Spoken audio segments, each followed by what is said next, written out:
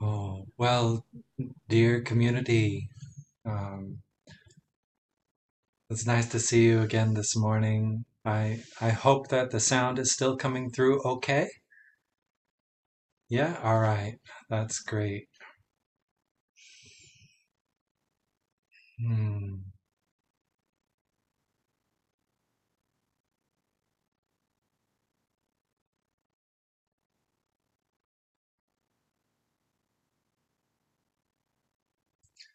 I think many of us in recent times have felt very, um, well, let me re-say that. Many of us in recent times uh, have been looking outwards upon the world quite a bit. uh, our attention, our mental attention, is turned outwards a lot. Uh, there are many very important stories unfolding in real time in our world around us. And due to the way our society has evolved and the advances we have with technologies and such, we are able to stay in touch with a vast array of these stories, these events, current events, right? These stories that are being uh, lived, told, right, in the moment, and we can stay tuned in and aware of them. Many of us have our eyes, figuratively speaking, but maybe literally also, uh, but have our attention turned towards very important threads in our collective storytelling as a society, as a world. And this is a wonderful thing that we can do this, but it's also a very dangerous thing. Um, because in every moment of our lives, we are uh, being fed not just the edible foods that we eat with our mouth and taste with our tongue, or not just the things we drink, but we are being fed through our contact with the world around us. And the sensory impressions of the world are creating experiences inside of us and and shaping and forming what is actually deep within us in every moment. And so whatever we are in touch with in the world around us is becoming a part of who we are. So you can see how this could be both wonderful, but also quite destructive, depending on what it was that we expose ourselves to. Well, I wanted to talk a little bit about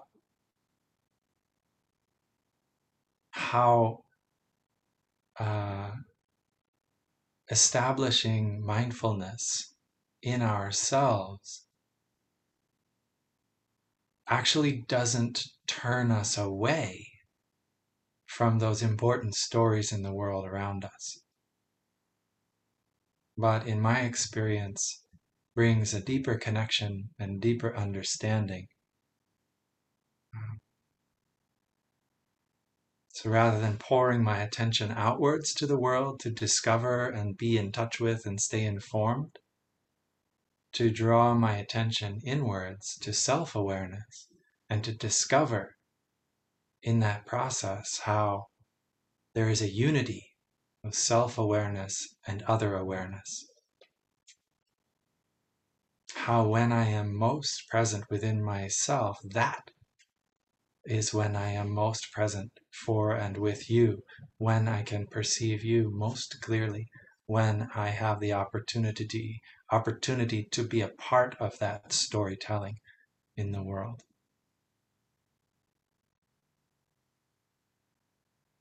Mm.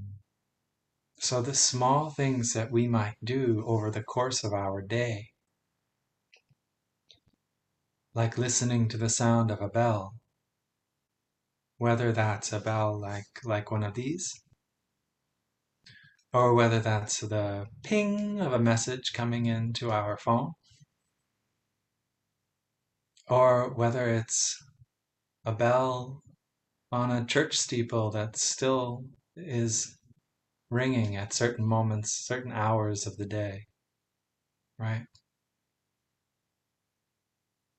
All sorts of sounds we might choose to listen to in order to remind us of ourselves, of life, to practice coming home to the present moment, to breathe, to release our busyness for a moment and just settle in, listening to the sound of the bell, that bell reminding us, come home, come home.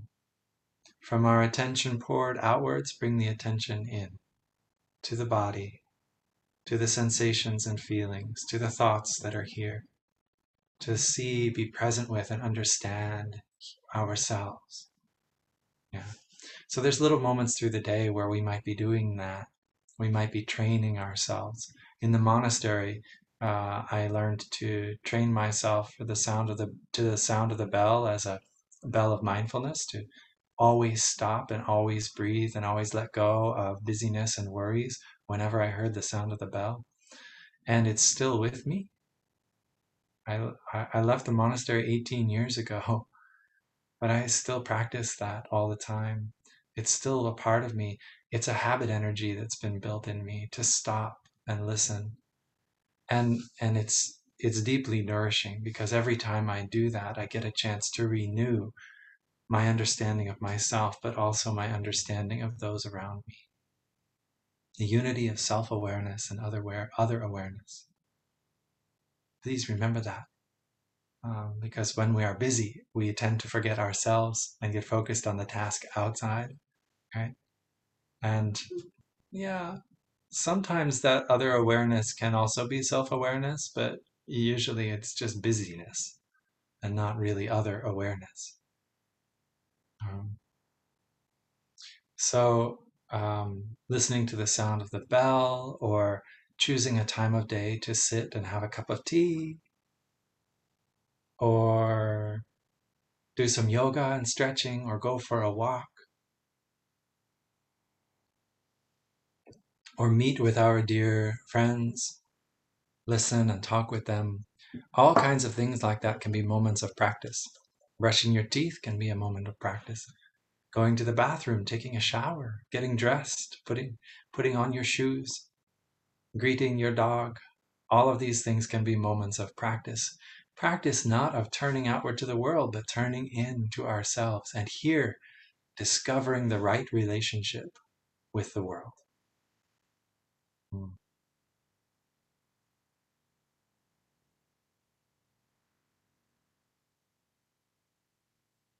I'd like to do a small exercise in this with you right now. I think it's a good exercise for this sort of a moment where we are actually not in the same space.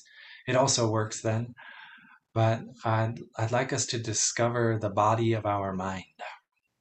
Hmm. Our minds also have a body, just like our body has a body. Our mind has a shape and a space that it inhabits. And unlike our body, the body of our mind, unlike the body of our mind changes very quickly. It's not bound by the same physical properties as the body of our body, but it moves through time and space freely. And, uh, and so it's really important that we understand the body of our mind, that we have an experience of the body of our mind, so that we can actually inhabit that and direct it in a wholesome way. So I would like to invite you to take your eyes off of the screen, and if they are not on it, that's fine. And to look at the room that you are in, and looking around the room that you're in, Feel the space, the distance between you and the things at the edges of the room. Say a painting on the wall, or the panes of the window glass, yeah, or the coat hook, or just the paint and the color on the wall, or the molding around the door, and so on and so on. Become aware of those things that are there, and become aware of the space between you and those objects. And now pick one of those objects. I'm picking a painting that's a small painting that's on the wall diagonally across the room from me. And I'm going to become very mindful of that painting and of the space between me and that painting. And I'm going to fill that space between me and that painting with my awareness so that I'm here with that painting. I'm going to take a few breaths, becoming aware of myself, present with the painting.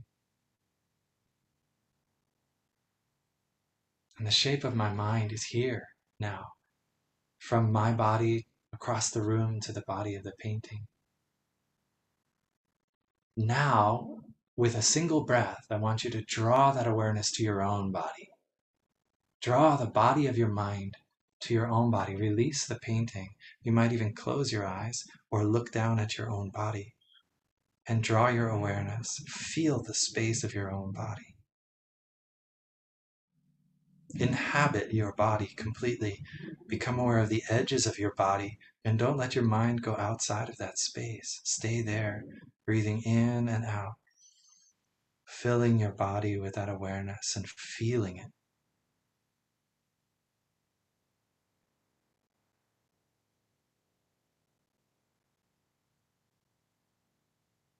Now, very consciously, stay there, stay in the body. Wait till the instructions are there.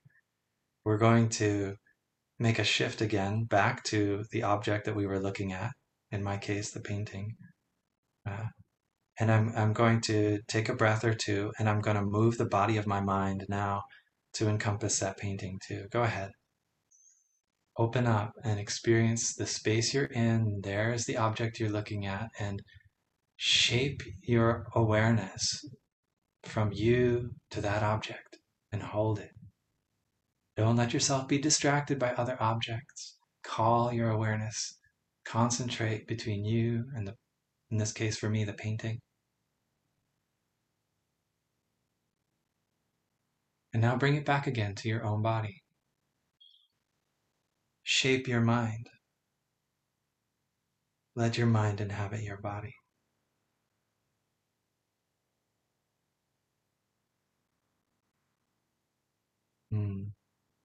You see how different that is? Now imagine if you had another person sitting in front of you and you were going to be talking with them, right? Even imagine that, let's say this is in the quiet of your house, right? And you have a person sitting a few feet away and you want to communicate with them. So you take this experience of presence established in your own space, in and around your body and your feelings there and your thoughts that are arising inside of you, and you open it just wide enough to include the other person sitting in front of you. And in that space, you can breathe and be present, and the body of your mind enfolds, embraces, wraps itself around the other. And you hold that space, right? While they speak, you listen to them. And if something pulls you away, perhaps the phone on the counter across the way rings and your attention is dragged out, but you want to let go of that. You let go of that. The body of your mind suddenly shifted to the phone, and you release that and bring it back to wrap itself around the person you want to listen to. And if they're sharing something really difficult and you don't feel you have the capacity to hear it, you can draw your energy back. Not defensively, but just simply aware. I don't have the ability to listen to this right now. I don't have the space inside myself. My capacity is not strong enough. And I bring my energy back. And then from that place of clarity in myself, I can try to listen again. Or if not, I can let them know. I don't have any space to listen anymore. Can we stop now? Thanks. Right? And then I'm protecting, right? I'm taking care of that space in me, my capacity. We must learn about the boundaries of the body of our mind, the shape of the body of our mind, and how to move it here and there, how to really inhabit our consciousness. Imagine now you were going to listen to someone, a friend of yours, but you're sitting in a busy cafe, which may not have happened for many months. Maybe last February was the last time, like a year ago, right? And you're sitting in a busy cafe and you want to listen to that person. There's all sorts of visual stimulus, people moving here and there. There's music playing. There's people chatting and talking. There's all kinds of noises from the different drinks being prepared and the people eating their dishes and the shuffling this and the door opening and closing and the air moving and the scent of this and the cool of that. And right, all of that is happening and you're going to sit and listen to this person in that environment, right? And if you really want to be present with them, you have to know the shape of your mind. Otherwise, you'll be soaking in all this stuff, and whatever they present to you will be mixed and mingled inside of you with everything else that's coming in. Uh, it's very important that we learn to keep our awareness in the space that we want it to be. And as we do that, as we learn about the edges, the boundaries of our awareness, as we learn about that, we become more and more adept at being fully present in various situations in our life. But firstly, right, before we could ever be present with the other, we have to know how to be present with ourselves. We have to know our own mind and its body. We have to know our own body and how it feels and what's going on there. We have to establish mindfulness within ourselves. Thus, the Buddha taught, when you want to establish mindfulness, do it in this way. Become aware of your body in all the different ways that you could possibly be aware of your body. Its movements, its processes, what feeds it, what doesn't, how you can breathe in it, take care of it, everything about your body. How it was a little baby once and grew to an adult and then is going to wrinkle and crack and grow old and fade away, right? All of that, you become deeply aware of the body, its processes, its shape, its movements, its health, its well-being or not. But you establish mindfulness of the body. And then he said also, establish mindfulness of sensations, of feelings. Feelings that arise from the body, many of them, right? When I reach down and I put my hands on my knees, a feeling happens. There's contact between my hand and my knee, and I can feel that. That's a contact with the body. It's a feeling that arises from the body. When I have an upset stomach, right? And it doesn't feel good inside, that's a feeling coming from the body. Become aware of those sensations that arise because they're in the body, but also become aware of sensations that come from other places. uh,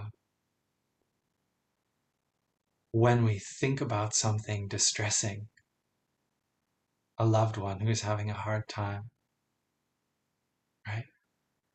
Or an imminent deadline or challenge that awaits us in a few moments, right? Something like that can create a feeling in us, a feeling of suffering, a feeling of anxiety, right? An unpleasant feeling. And so we are taught in Buddhism to become aware of our body, but also of sensations and feelings. And this is like a gauge for whether something is bringing us health and well-being or whether it's taking away our health and well-being. So sensations and feelings are like a dial, right? A little gauge that's telling us this is giving you lots of energy. This is taking away lots of energy, right? This is kind of somewhere in between, feels balanced, feels like not much, right? So feelings and sensations, whether they arise from the body or the mind, they give us this sense of pleasure and nourishment, or pain and a lack of nourishment. And the Buddha also invited us with the body and the feelings to also become aware of the mind and the activity of our mind. That is our thinking and its quality. And there are two different parts to this, really. One is just simply being aware, and then the other is learning to shape our thoughts. And so part of what I was just telling you is about the combination of the two. To become aware of the body, of the mind, and then to move it where you want is a kind of deep awareness of the mind, where you are both just simply being aware of what's happening, but you're also going to influence it and turn it in a direction that will bring you more well-being. To turn it in a wholesome direction, a nourishing direction. So we have those different layers: our body, our feelings, sensation, and the mind, its activity. And as we are spending more time in that awareness of our mind, we get to see, hey, we're having this particular thought over and over again, and it keeps making us feel like this, right? Feel bad or feel good, right? So you begin to learn about the different patterns and tendencies you have in your mind and whether they nourish you or not. So this is like dropping in from the body, sensation, deeper into the recesses of our being, where inspirations and thoughts arise, and understanding these things, these layers of ourselves. And when we're all the way there, when we're really inhabiting our body, our feelings, and our mind, when we are fully present, something wonderful happens, which is that life becomes available to us. Life as in our own, but every life around us as well. We also, from that place of full integration in ourselves, suddenly find that we are a part of the world. And we know deeply the experiences of others, right? We can fully treasure the food that we're eating, the carrot and its body as we chew it. If we're really there for it, all of its life energy, all of its life experience can be a part of what we know in that moment, what becomes us, right? When we listen to the other person and we're fully present, all that they're experiencing is available to us. It becomes a part of our experience. If I'm not all there, I don't get it all. But if I am all there, I can receive it all, right? The unity of self-awareness and other awareness. Yeah. It's not just, I'm going to show up because I'm supposed to. I'm going to take part in this because it's a good thing and it's good to do.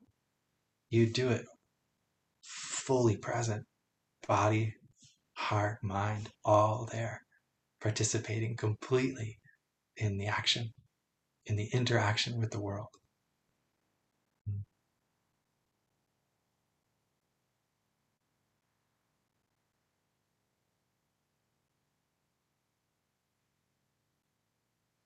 So yesterday I was introducing to you this image of the pond and the trickle of practice, which can fill the pond, and the way that the beavers can shape the container a little bit and help to keep it strong or capable of holding the water.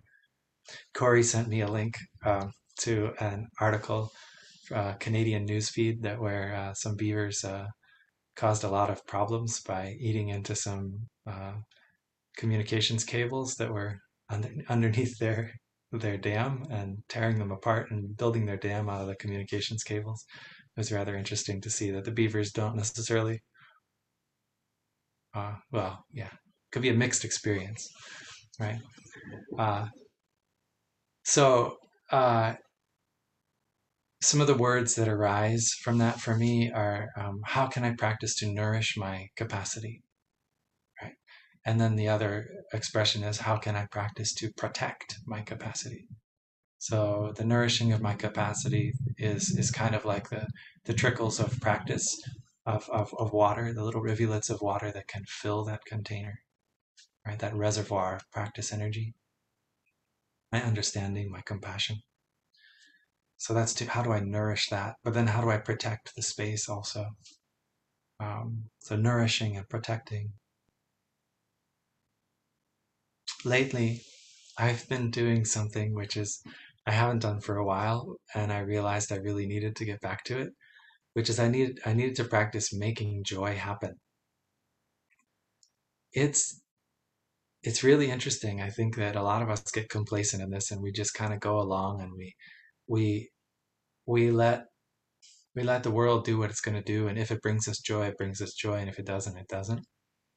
But there's so much power in our hands as practitioners to help shape the experiences we're having because we know that we have a seed, a possibility of joy inside of us somewhere. And so we can reach inside and take that seed up and say, I want to nourish you, right? And actually make some joy happen in our world. It's not forcing it, but it's creating the conditions so that joy can happen. Joy is there, right? It's in you. Um, you know it is, and you just forget about it, and you get all heavy and worn out and tired, and right. And it's in those moments where it seems even hardest to think about how could I possibly water a seed of joy in me? I'm completely wasted, right? That's when you need to do it the most. And uh, it involves a certain amount of letting go of the idea of what you are. Like in that moment, I believe that I'm all tired out, overwhelmed, and wasted, and there's no space in my life for joy. At least not today, right? Maybe I'll get to it this weekend, but not now, right? That's an idea, right? It's not a reality. It's just an idea we build about ourselves, about how stressed out we are and how many things we have to do and how things aren't going right. The reality is a seed of a joy lives inside of you. It's there. You're just not paying any attention to it. Right? So I decided I needed to do more of that. And so I've been practicing lightness, especially with my children, because they suffered a lot this last year. I've been practicing lightness. I've been practicing fun. I've been practicing being silly, and I like it. I like it a lot. Uh, and again, it requires this letting go. Let go of what you think you are in this moment and allow yourself some fun, some silliness, some lightness. And let the seed of fun and silliness and lightness blossom a little bit inside. If you have a hard time finding it, go ask some friends to help you find it because it's really important. Uh, there's something about this which is interesting also in how our bodies and brains work, which is that we can translate an experience we're having. It's relatively simple to translate an experience we're having from or transfer it from short-term to long-term memory. And the way you do it is just spend a little time with it. And it imprints itself upon you as something important. So when I go outside and I see the buds blossoming on the apple tree, I go, oh, spring is here. How wonderful. And then I turn away right away and go back to the whatever busyness I was in. That experience was nourishing for those 5 or 6 seconds that I was looking at the tree. And that's just short term brain functioning. And then it's gone. Brain doesn't categorize that as important because I didn't spend that time with it. It says, let it go. And I moved back to what was more important, which was my stress. Right? So the difference is when you see that, the apple blossoms, and you go, that's beautiful. And you want to be nourished by that. You want to feel the joy of life happening in the spring. Stop and take 3, 4, or 5 breaths. I call this my 30-second rule. This is not like the 3-second, 5-second, or 10-second rule when you drop the food on the floor. This is the 30-second rule, which means you're giving yourself enough time to be nourished by the experience you're having so that it's transferred from short-term experience to long-term, printed upon your being. And now your store consciousness, the subconscious part of you says, that's an important thing. I have to remember it, right? I have to remember that nourishment from gazing at an apple blossom in the spring is important, and it sends it down, right? And you'll feel the shift in your body somewhere's around 20 seconds. I say 30 just to make sure you get there, but actually you only need about 20. That's what I call my 30-second rule for joy. I take those breaths and I stay with the blossom. I examine the way the light fills the petals in different ways. I might even go up and try to smell them, right? But I stay with that experience to allow it to be printed upon me as something substantial, something I am meant to pay attention to, something I want to grow and cultivate in myself.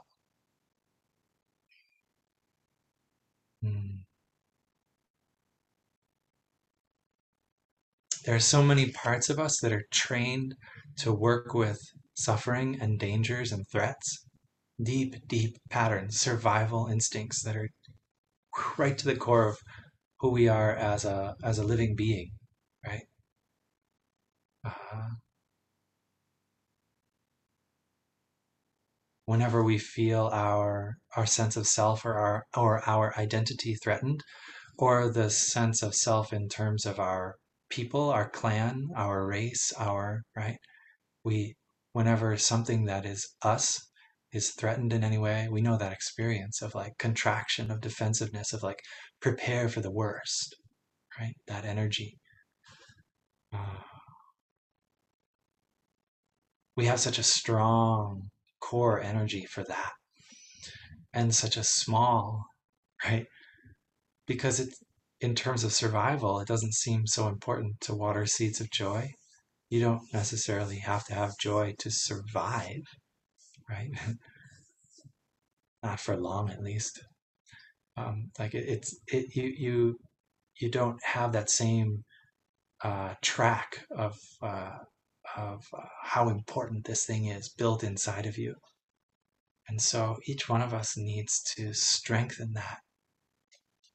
Otherwise, we will only pay attention to the suffering.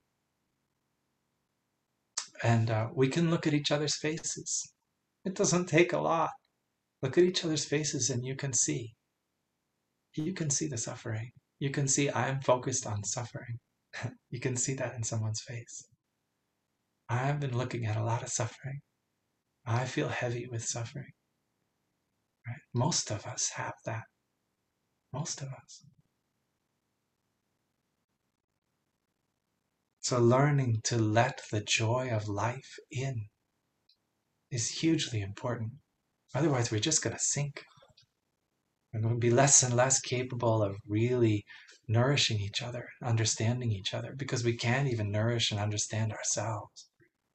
We just get burdened and burdened and burdened and burdened. The story of your joy and your happiness, that's the future you want. So spend time with it, nourish it, and help it to grow.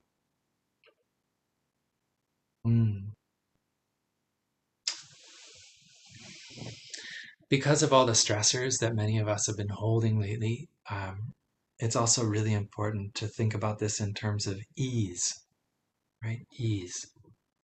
How can I bring more ease into the experience I have right now, today? Don't wait for next week. How can you be more easy in what you are tasked with accomplishing today? Right? Maybe this retreat is in itself that effort, right, to bring more space and ease. That's wonderful. So please let it be that way. Really take your time and move gently through your day. To establish ease is huge. I've been really enjoying deep relaxation. You know, the practice where you take time to be present with yourself. Oh, that's really tough. Um, Parts of it are. Parts of being with yourself are tough. But this practice is relaxation. It's specifically about release, release, release. Let go, let go, let go of tension and stress and worry in the body. You scan your body, whether you do it in great detail, like this is the hair on my head, this is the scalp, this is the skin, these are the bones, these are the brain, and you go through every little piece of your body, and you become aware of it, and you release. Tell yourself, invite yourself to release tension, to find that ease and that relaxation. And you go from top to bottom or bottom to top, right? Or both, like that, right? It might take you half an hour or 45 minutes to do it really fully that way. Or maybe you don't have half an hour. Maybe you've only got 5 minutes. Maybe you don't know how long you have, but you just you need to do something, right? So start and see where you get to. When I only have a few minutes, I don't do every little part of my body. I go through actually my eyes, my ears, my nose, my tongue, and then I send the signal out to my hands and feet through the core of my body. That's a wonderful way to do it. Or I take my head and my whole head and face as an object, and I do just breathe into my head and face and relax all the tension and energy there. I visualize myself filling up with light and warmth, and the comfort of that can release the tension and stress. Filling with the in-breath, releasing with the out-breath.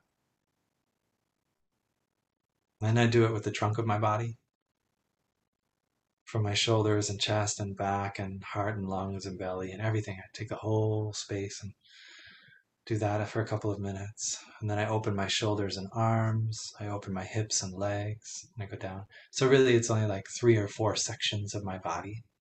And that can be 5 minutes, right? Get a tremendous benefit from release and relaxing.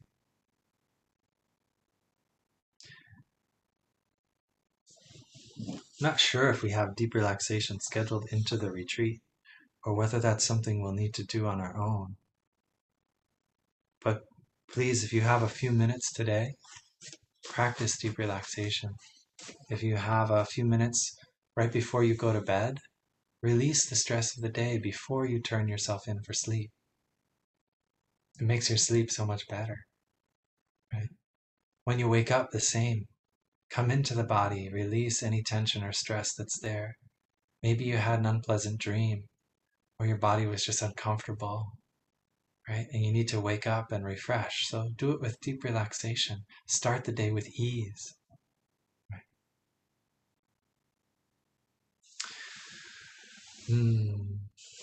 Another easeful practice that I love so much is to go for walks. Walks in the forest or walks along streams and rivers. Those are my 2 places. I love to walk in the forest and look at the trees and then find one to stand by.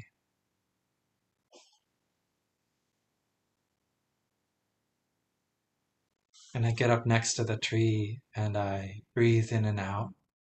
And just like we were practicing with the body of the mind, I bring my awareness into my own body and just to the trunk of the tree. And I rest right there.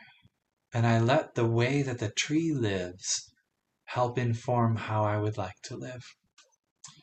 And a tree lives. A tree has this incredible living energy. You know, they're drawing their sap up and through the bark and their veins, really, right along the trunk of the tree, out to the branches. They produce needles and leaves that are open to the elements and the sun, taking in the energy of the cosmos, nourishing their body and sending it down into the roots and the soil. And there's this seasonal flow of blossoming, of flourishing, and of letting go and sleeping that a tree goes through. The tree is a living being, just like us, partaking in the life of the cosmos, but they do not have something that we have.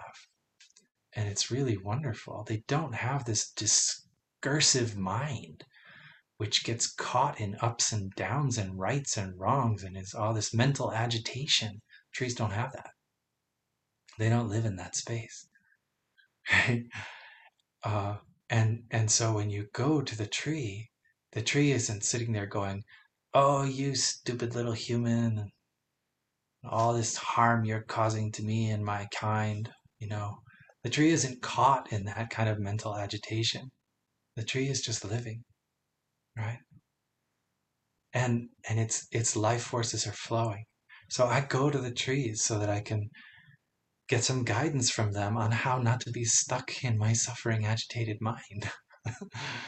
I go to them to help me relax and to find my ease and to connect with the rhythm and the pace of nature, which, believe it or not, is my rhythm and pace. It's natural. Why do we call it natural, right? The turning of the seasons, why is that natural? The way the trees and the plants grow, why is that natural? It's natural because it's our nature too, right? So we go to the forest and we take in the energy of the forest and let it help us to soothe, release, and let go of the mental agitation, the discursive, judgmental, discriminating mind that we have. The tree can show us. If you find a really old tree, it's kind of cool because the tree's perspective, an old tree's perspective, is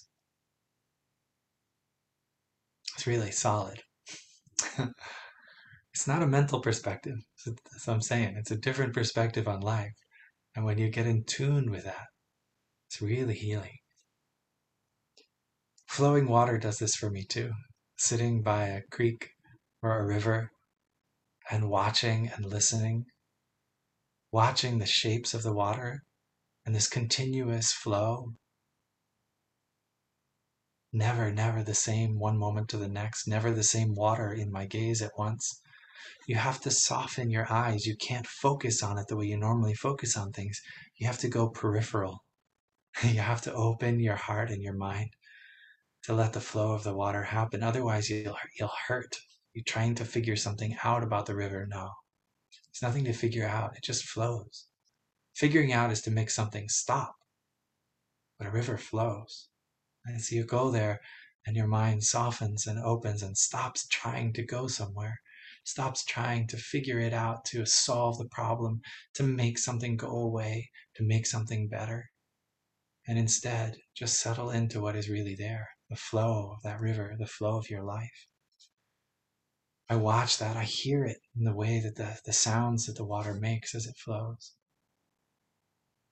I spent many hours in my life doing this, so now it's become a habit energy for me to go to the trees and to go to the flowing water. It nourishes me deeply. You may have other places in the natural world, right, where you are able to be more your true nature. Please take refuge in them. These beings, they are our Sangha also.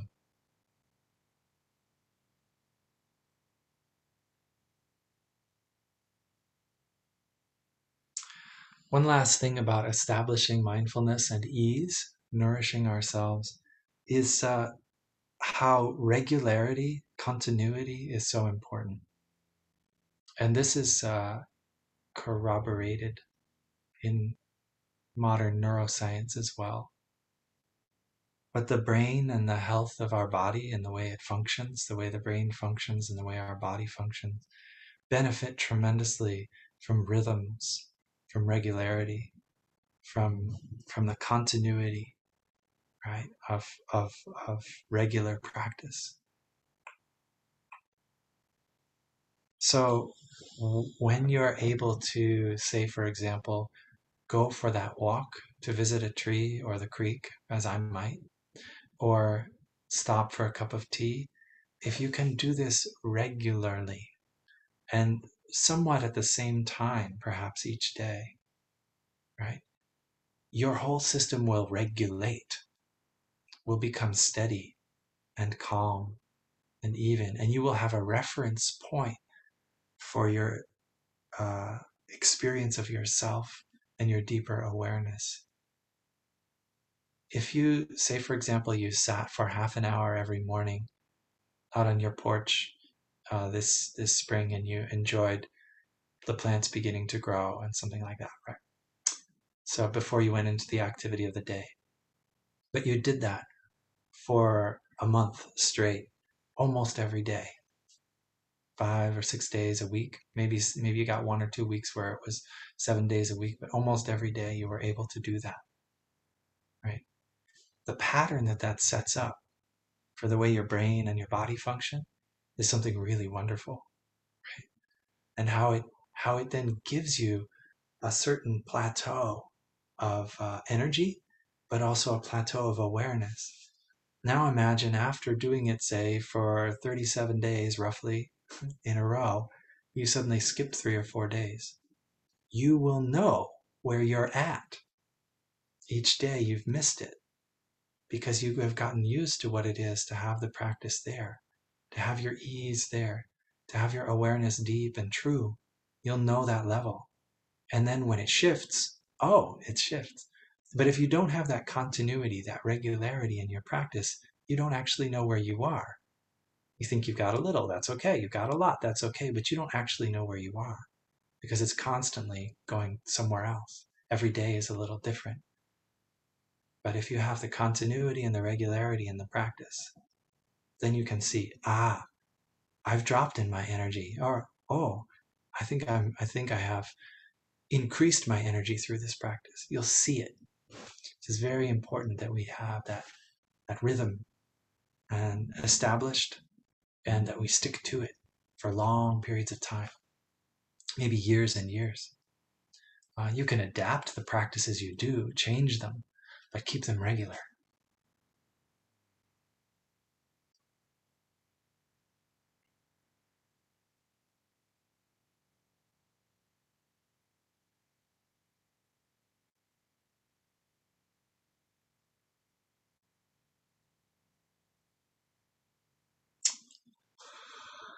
I'd like to invite you to, I'll invite the sound of my bell here. And please listen to the sound and then take a minute just to stretch your body in any which way you might need. A good moment to visit the bathroom if you need to. Um,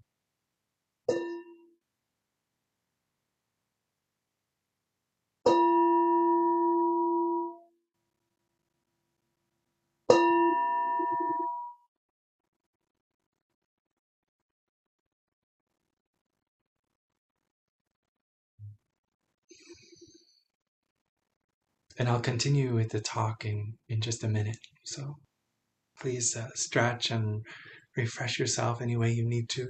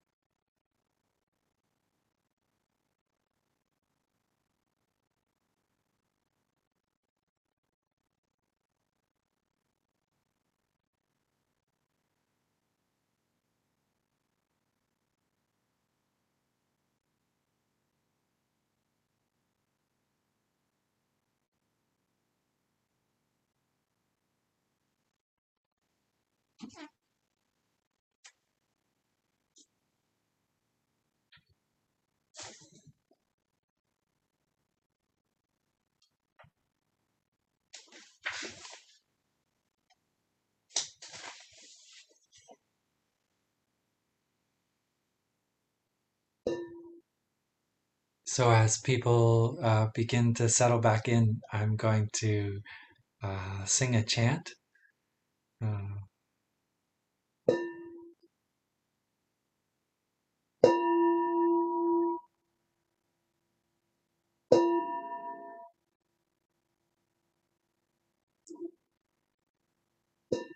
Sitting here in this moment, protected by the Sangha,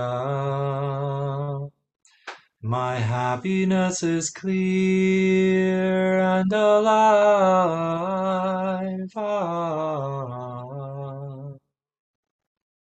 What a great fortune to have been born a human, to encounter the Dharma, to be in harmony with others, and to water the mind of love in this beautiful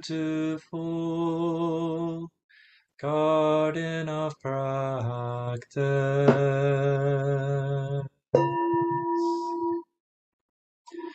The energies of the Sangha and the mindfulness training are protecting and helping me not make mistakes or to be swept along in darkness by unwholesome seeds. With kind spiritual friends, I am on the path of goodness, illumined by the light of Buddha and Bodhisattvas.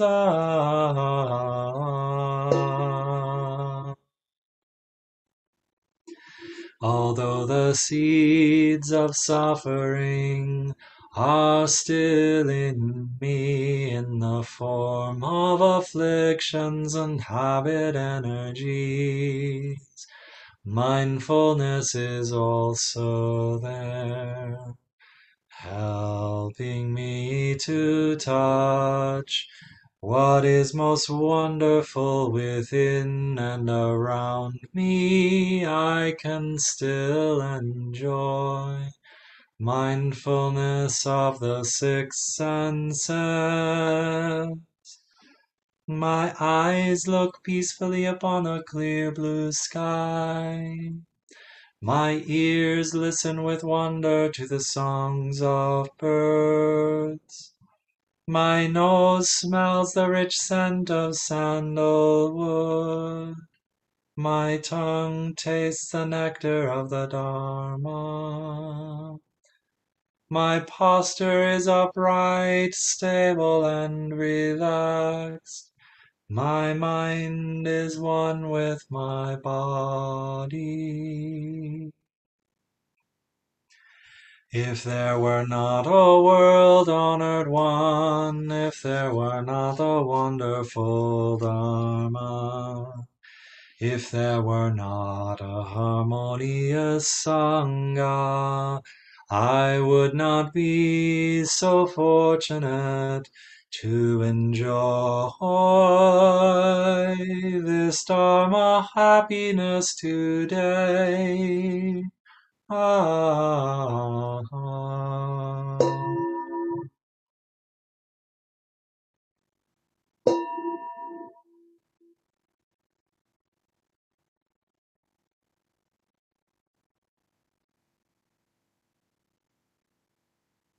Mm,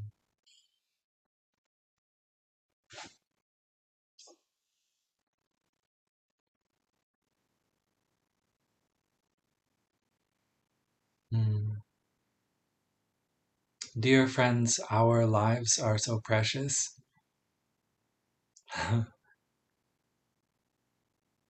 Life is sacred. It's something wonderful. Uh, I know that we get lost. We all know we get lost. We get tired out. We forget. But it is also deep inside we can recognize that life is something sacred and wonderful, that our happiness is precious, and it's worth practicing to nourish it. It's worth practicing, taking time and energy to practice it. It's worth protecting.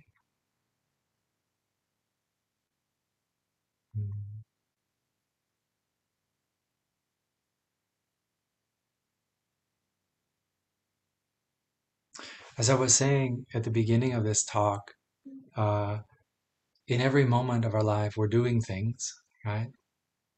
We're either by ourselves or interacting with beings around our home or at work or out in town, or we're doing things. We're a part of the world. And every one of our interactions is feeding us in some way. Some of those interactions are feeding us in wholesome ways, and some of them are feeding us in unwholesome ways. It's a similar way of saying we are what we eat.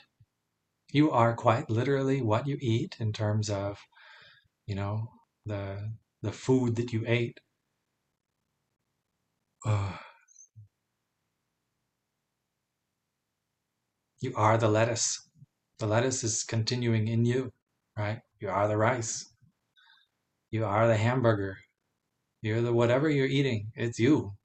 You are that. You are those vegetables. You are those animals. You are their continuation. And everything that they experience in their life has become a part of you. So they experienced wonderful things. Those have become a part of you. If they experienced growing and nourishing and collecting the energy of the cosmos into their bodies, that's a part of you now, right? If they experienced a horrible and terrifying death, that's a part of you, right? We can't escape that, right? We take it in, we become it. It's quite obvious to see this, especially through foods, physical foods, edible foods. Mm. We take in the preciousness, the sacredness of life through what we eat with our mouths. But we also take it in through our eyes and ears, through our nose, our tongue, right? We take in impressions, images and sounds, and the meaning that they give us, the meaning that it imparts to us. And we also take in the rumination of our own mind. So it's not just that we're fed by the world around us, we're fed by the way that we think about the world around us, or the way we think about ourselves. You know how horrible it feels when you have strong self-judgment? When you think that you've come up short and you failed, right? That's your own mind feeding you suffering. So someone else can tell you how horrible you are, and that's someone else feeding you suffering. But you can also tell yourself how horrible you are, and you're feeding yourself suffering, right? So every moment we're active, we're doing things. We're in relationship with ourselves and our own consciousness in our minds, but we're in relationship with the world. And there's this in and this out happening all the time. So we need to learn to protect the preciousness of our life, to protect our ability to be mindful, to be able to understand, to be able to love, to protect our happiness. I'm going to read to you some of the words that I selected out of the Avatamsaka Sutra, the Flower Ornament Sutra, in the teachings offered by the Bodhisattva Forest of Virtues. This is from the descriptions of the 10 treasuries, the 10 inexhaustible treasuries. And I listed those for you last night. They are faith, ethics, shame, conscience, learning, giving, wisdom, recollection, preservation, and elocution. So here I'm just going to read a little bit from the first few.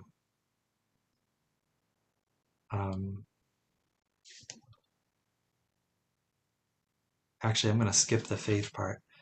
But one of the things that the faith teachings say is, because you have faith, real, true confidence in your path of practice, you don't have fear anymore. You don't have to be lost in worry and fear because you have a path, right? That kind of expression is repeated over and over in Buddhist chants and teachings. Like, now that I have a path of practice, I have nothing more to fear, right? You, you have confidence and faith in the teachings and in your ability to put them into practice. And so you don't have to worry. You know you will always have a direction. You won't have to be lost in despair ever. That's a wonderful thing. In a very simplistic form, that's like uh, the faith statements of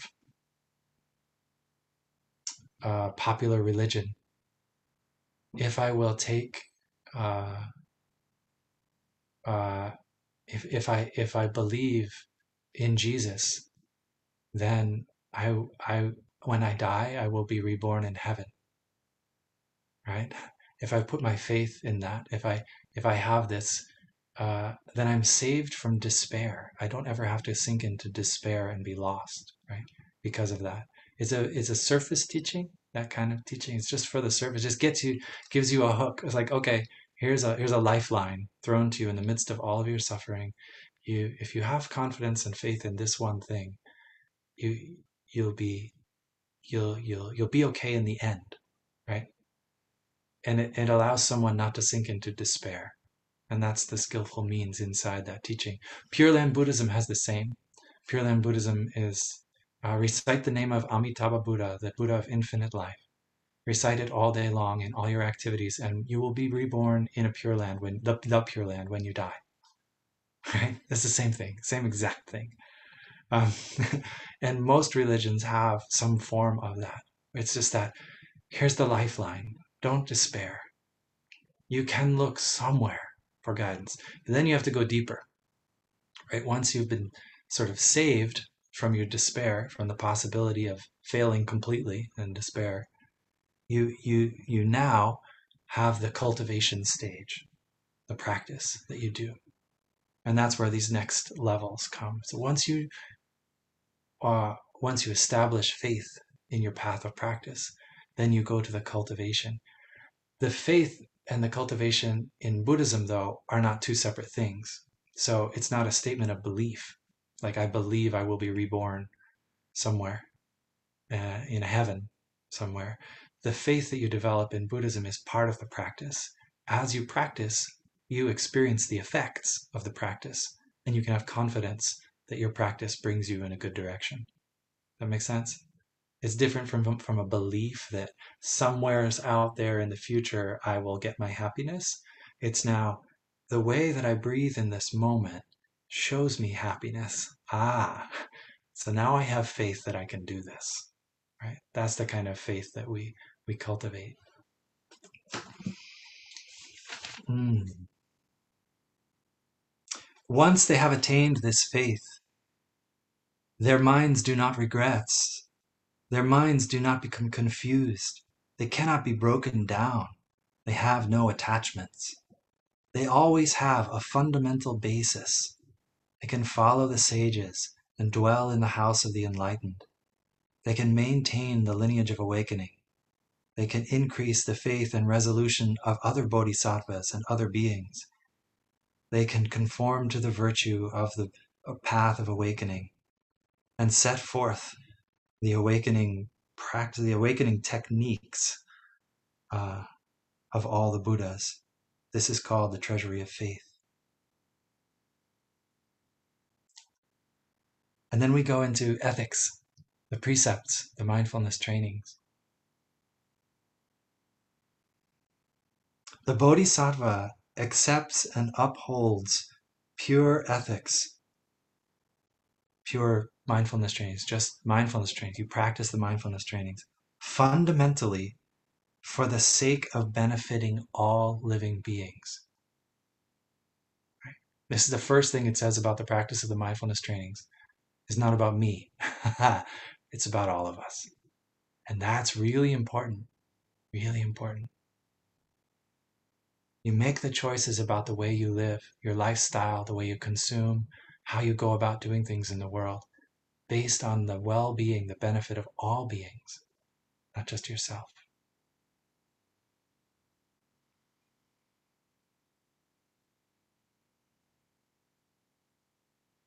And there is the ethic of non-dwelling. When the bodhisattva accepts and keeps the precepts, the mindfulness trainings, their minds do not dwell in the realm of desire. They don't dwell in the realm of forms. They don't dwell in the formless realm. Those are the three realms. Why? Because they don't keep mindfulness trainings in hopes of being born in any of those realms, right? You're not trying to get somewhere with your mindfulness trainings. You're not trying to get more desire, more craving. You're not trying to get more established in your body. You're not trying to attain some state. You practice the training for the benefit of all beings, not for those reasons.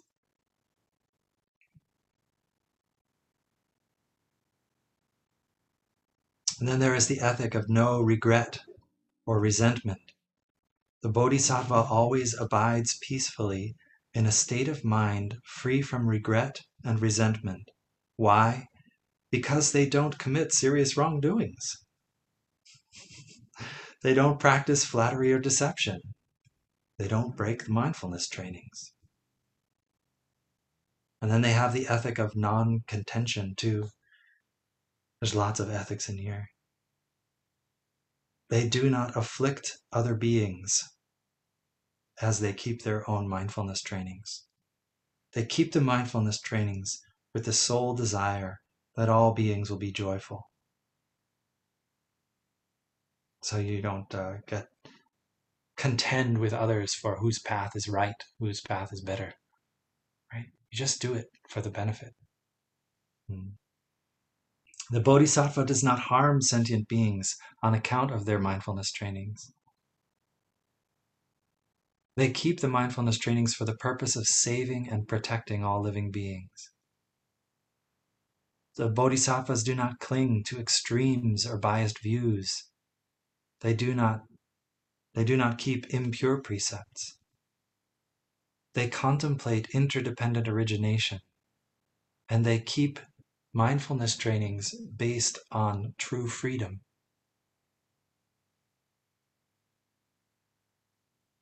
They do not display extraordinary signs to make a show of their virtue. They only keep the precepts for the purpose of fulfilling the way of freedom. They do not boast of themselves as upholding the mindfulness trainings, especially when they see those who break them, and they do not scorn or shame those who do not keep the mindfulness trainings. They only make their minds single, one-pointed, and keep the mindfulness trainings.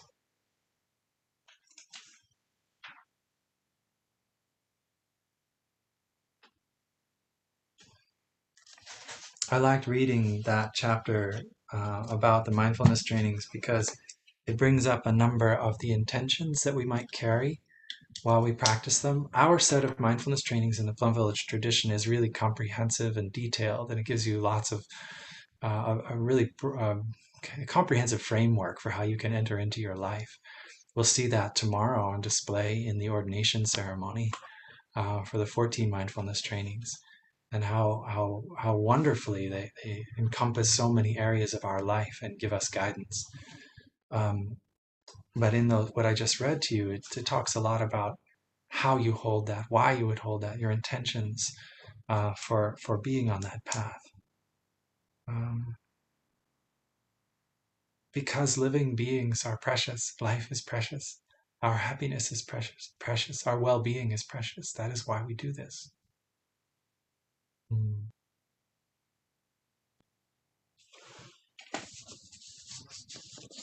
So I made a couple of little sketches here I want to show you and talk to you about a practice called the Sentinels of Mindfulness. And the Sentinels of Mindfulness is about being aware of what's coming in and going out of you. So, so I can do this here. To the side so I can see what I'm showing you. This is a picture of the 8 consciousnesses in Buddhist psychology. Is that coming out forwards for you guys or backwards?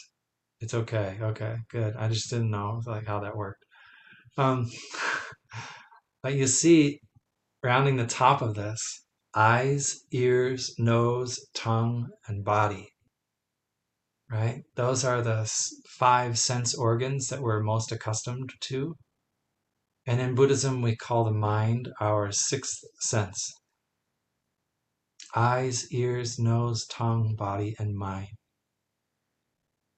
And in the Heart Sutra, you hear these things talked about as the 18 realms of elements, where you have eyes, ears, nose, tongue, body, and mind, and you have what they see or what they hear. So you have form, sound, smell, taste, touch, and objects of the mind. And then that's 12. And then the last 6 are the consciousness of seeing, the consciousness of hearing, the consciousness of nose. So when the eyes are in contact with forms and colors, they see. There's 3 parts: the subject, the object, and the consciousness. The eye is the subject, the object is the form and color, the consciousness is the activity that happens because of the contact between eyes and form and color. So all day long, the eyes, ears, nose, tongue, and body are bringing in the world to our mind. Right here. See that? Right into the mind. And all day long, all of store consciousness, alaya consciousness, which is all our subconscious, it's all our conditioning, our habits, it's everything that the whole world could possibly be, is all down there. That, in the form of memory and conditions and habit energies, rises up into the mind. When I see your face, and I have seen you before, the image of your face comes into my mind, and the memory of your face rises up from store. And here I have the opportunity to notice, oh, you've changed since last I saw you. Because the memory that arose from the past, right, came up, and I have the comparison between how you looked then to how you look now. You see the interaction there between habit, conditioning, and stored information and real information. It's very important to understand that. The same with what you hear. The sound of my voice. Okay? Maybe you have heard me in the past. And so the sound of my voice coming in through your ears triggers memories of me here, and whoop, those memories come up into your mind. And if you had really unpleasant experiences with me, then hearing the sound of my voice, even if I speak really nicely to you now, because of the past unpleasant experiences, you might still think I'm a jerk, even if I said something really nice. So there's a play between the conditioning and the memories and the habit energies rising into the mind, and the input from life as it actually is coming into the mind. And so the mind becomes the heart, in a way, of all of the work that we do, because we want to be able to let life as it actually is be our guide, be our source of energy. We don't just want to spin around stories from the past. We actually want to be alive.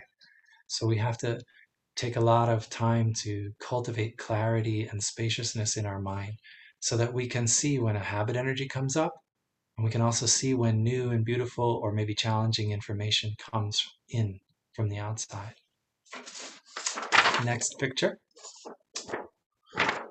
So I would have drawn this like as we were going along, but it's a tree. Does it make sense? Can you see it there? Oh, that's a little better. So for me, I like to visualize that there's a tree of my practice here. And I need to let the nourishment from the sun and the wind and the rain, that's the eyes, ears, nose, tongue, and body, from real life, from the cosmos and the world around me, I need to let that nourishment into the tree. But I also need to find nourishment from the store of past experiences of what I have learned and what my ancestors have learned, what my teachers have learned. And together, if I'm skillful, if I'm skillful, this tree can be very healthy. It can be a very beautiful tree. It can flourish, right? And my life experiences happening in the present moment will have a chance to feed the experiences of my past and my ancestors through my growing this tree of practice, right? And my ancestors, if I do a good job, will have a chance to feed, but also to support me in my daily life, but also to transform themselves where they perhaps were a little too composty, a little too smelly, right? And so now they get a chance to be reworked into new life, and I get to reshape them through the way that I live if I'm able to do it well. So your tree might be totally emaciated, like a thin, struggling skeleton of life, or it might be really alive and robust. Depends on the practice inside us. Yeah. The sentinels of mindfulness means we're going to place our mindfulness like a guard, like a sentinel, at each of the doors of eyes, of ears, of nose, of tongue, of sensations in the body. We're going to put a sentinel of mindfulness in each of those places so that we can be aware of what's coming in and notice if it's nourishing us. If it's not nourishing our ability to be mindful, our ability to develop real understanding, to listen deeply, to speak beautifully to one another, if instead it's touching seeds of suffering and anger and frustration and fear in us, right? We'll notice that if the sentinel of mindfulness is there at our eyes. So you can do that with your mind, just like we did the body of the mind, right? You can bring the body of the mind up into the body of your eyes. Bring it there. And then really notice, I am seeing right now. I'm seeing things around me, images around me, colors and shapes and forms. That impression is coming in. And you can see how it's nourishing you. The sounds that you hear, similarly, bring the sentinel of mindfulness to your ears. Let it stand on that threshold and observe, be mindful of what's coming in. Be mindful also of what's going out.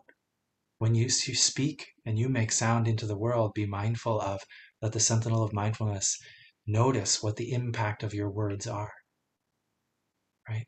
When you present yourself to the world, just as others present themselves to your eyes, yeah.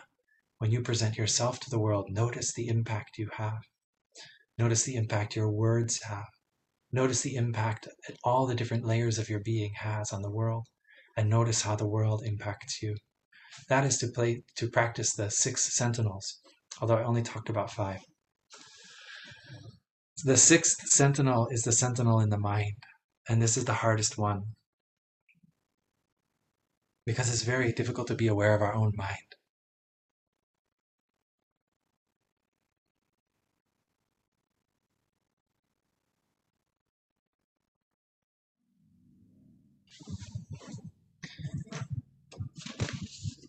Here's the last drawing.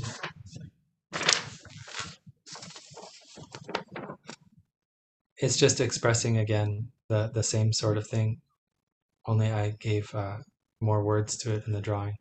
So on the top you say present moment experience. So this is the present moment of life. Is streaming in to nourish the tree. And on the bottom you see habits and conditioning and memory all feeding the tree also. And here it says ancestral transmission.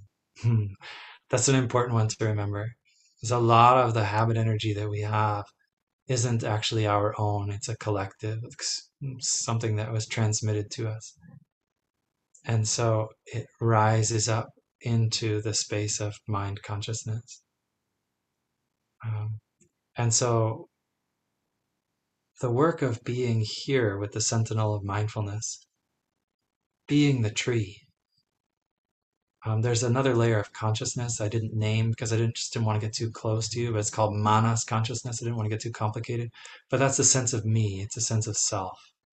And the mind is really the heart of our identity.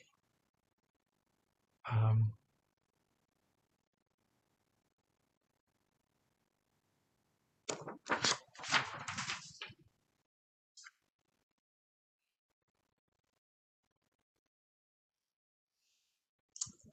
let's put the sentinel of mindfulness inside. And the sentinel of mindfulness, if it's in my mind, if I'm able to be there, I'll notice some of the habits and patterns that are streaming up from store consciousness and shaping the way that I think. So at first I might be thinking like, I've got all these things I'm trying to do in my daily life, and it's so hard to do them all, right? That might be what I'm thinking, right? And so my mind is thinking about that, and it's kind of feeling like the world is like too much for me. It's like too much going on there. And so I might be frustrated or angry with how so many people in the world are doing so many stupid things, and that makes me suffer, right? So this might be my mind. Why do people keep doing this? Oh, so my now 10-year-old daughter, when she was 9 last year, and we were telling her about George Floyd, that was her response. Why are they so stupid? Why do they do that? Why do they just kill people? Right? That was her response. And I totally get it. I totally understand it. I saw a bunch of you nodding too, like, oh, yeah, I could get it. That you get the world is afflicting me, right? The world is afflicting all of us, right? And our thoughts might be turned out in that way, and we get frustrated and angry with what's going on in the world. The sentinel of mindfulness inside us will notice that that activity is happening inside of us in response to situations outside of us. It will notice that when you think that thought, you don't feel good. You suffer. The sentinel of mindfulness will also notice when you go out into the forest, just to use my previous example, and you stand with that tree or you listen to the bubbling brook, how the world is not afflicting you. I notice, oh, he's not afflicting me. And he will notice that the kind of thoughts I'm having now actually make me feel really good when I think about the tree and I think about the water. Right? That's what the sentinel of mindfulness in our own mind does. The sentinel of mindfulness will also notice the thought, why can't I do more? What do I do? How do I make this better? I'm not good enough just like I am. This isn't good enough. I haven't done enough. And that sort of turning inward of the judgment from the judging the world towards ourselves, and being critical of ourselves for coming up short, being critical of ourselves because our ancestors came up short, right? Many of you have been doing white awareness work, right? You do that work and you get critical of yourself for what your ancestors did, right? And you feel bad because of what your ancestors did. That's your mind. It has a certain story in it that it's turning inside. It's not connected to real life or the present moment. The present moment, like the sun's out, the flowers blooming, the tea kettle's warm, right?